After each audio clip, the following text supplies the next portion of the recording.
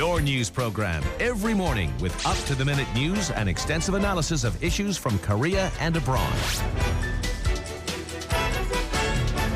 This morning with Alex Jensen on TBS EFM.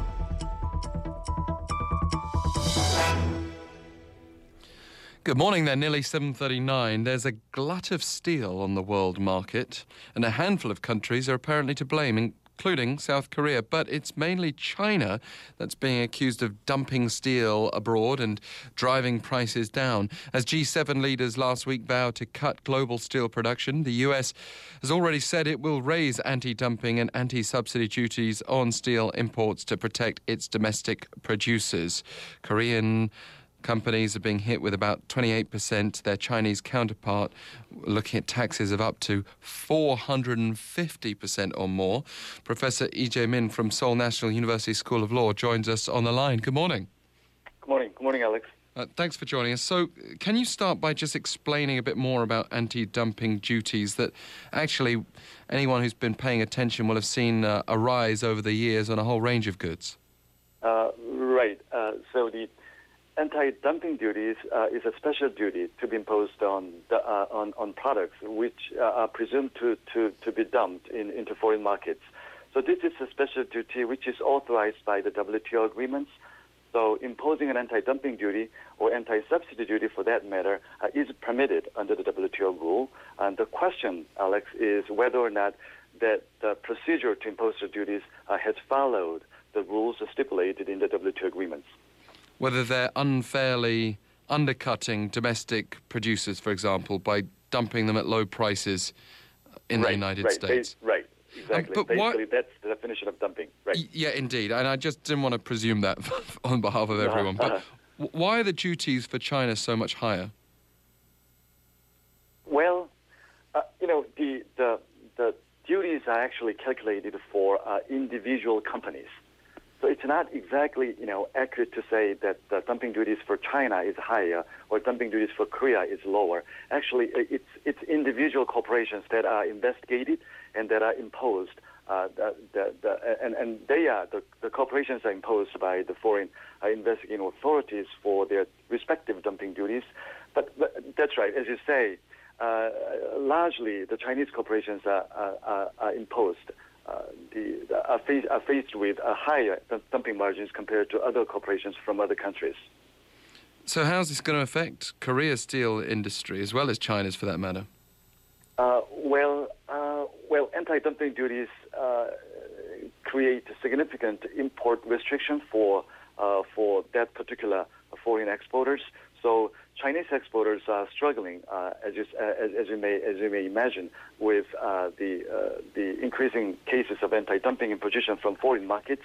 The situation is quite similar to Korean exporters as well, in particular in the steel products. The anti-dumping investigation and anti-subsidy investigations are increasingly common in the steel sector. So the recent examples is the representative of the growing trend in this field. What's the level of steel exports from Korea to the United States, though? Well, it varies from product to product, but the U.S. market is by far the largest market for Korean exporters. So any anti-dumping duty imposition or any countervailing duty imposition, which is anti-subsidy imposition, duty imposition, is a very serious matter for any Korean exporter because their largest markets are mainly in the United States. But a substantial portion of Hyundai's steel exports, for example, go towards making Hyundai cars. The Korea International Trade Association has said that the U.S. Department of Commerce has miscalculated its duties on Hyundai, for example, saying that they failed to take into account data submitted by the conglomerate. Yeah. Well, Alex, as you say, this determination, in May, is a decision from the agency level. And as you can imagine, any decision or determination is subject to, sensitive controversy. And what usually happens is that, the foreign exporter may pursue court proceeding in the United States, or sometimes these disputes can can head to the WTO Dispute Settlement Tribunal. So depending upon how the exporters determine to choose in this future course of action, then a final decision will be made whether or not there's a problematic process in the final anti-dumping duty calculation. But until that time, it's still too early to tell whether or not there's a problem in calculating the anti-dumping duty, because again, the WTO agreements permit any government to conduct anti-dumping investigation and to impose appropriate anti-dumping duties. Yeah, I mean, it is a quick and easy criticism to make of any country that introduces these sorts of duties, that they're obviously trying to protect their own. And I guess we would expect that. But in this free trade era, especially with an FTA in place with the US, it could be a cause of friction as well. Now, despite the US's move, China's not going to be scrapping its controversial tax rebate policy, I understand. What sort of rebates are Chinese steel exporters getting? Well, with respect to China, there are a variety of tax reduction or exemption programs administered by both the central government and provincial governments as well. And as a matter of fact, many governments administer similar programs of tax reduction or tax exemptions.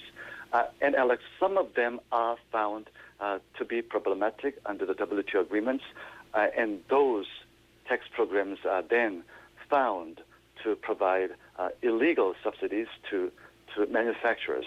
And this determination of the United States Department of Commerce relates to that aspect of its own determination, which means that the Chinese government's reduction or exemption of taxes for their steel producers constitute illegal subsidization.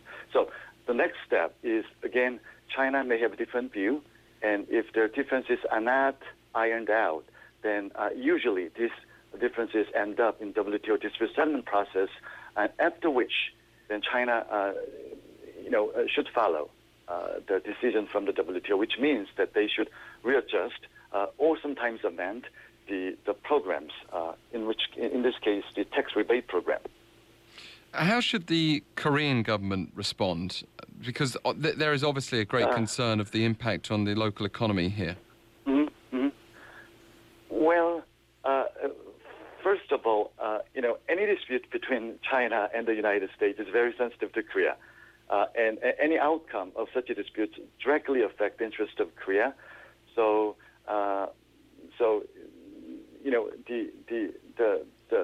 the dispute between China and the United States for this particular matter is closely watched by Korean government, I believe, and Korean manufacturers as well. And at the same time, the increase of anti-dumping duty investigation and anti-subsidy duty investigation on a global basis, particularly by the major markets of the United States, European Union, and now increasingly China, is affecting the interest of Korean manufacturers very significantly. But the EU and Japan have welcomed the US move, and is it possible they will follow suit themselves? Well, that's possible. That's possible. I would not be surprised, such a move with respect to the steel products, because as you explained in the beginning of the interview, the steel industry is now, has been struggling for some time now because of the growing production worldwide, in the worldwide market. So the domino effect of anti-dumping investigation and imposition of such duties is likely to persist for some time, at least for the time being in the future. Professor Yi, thank you so much for joining us. Thank you. Thank you for having me. Pleasure to have you on the line explaining this major export issue right now. Professor Lee Jae-min from Seoul National University. As always, our email's open to you, efmthismorning@gmail.com.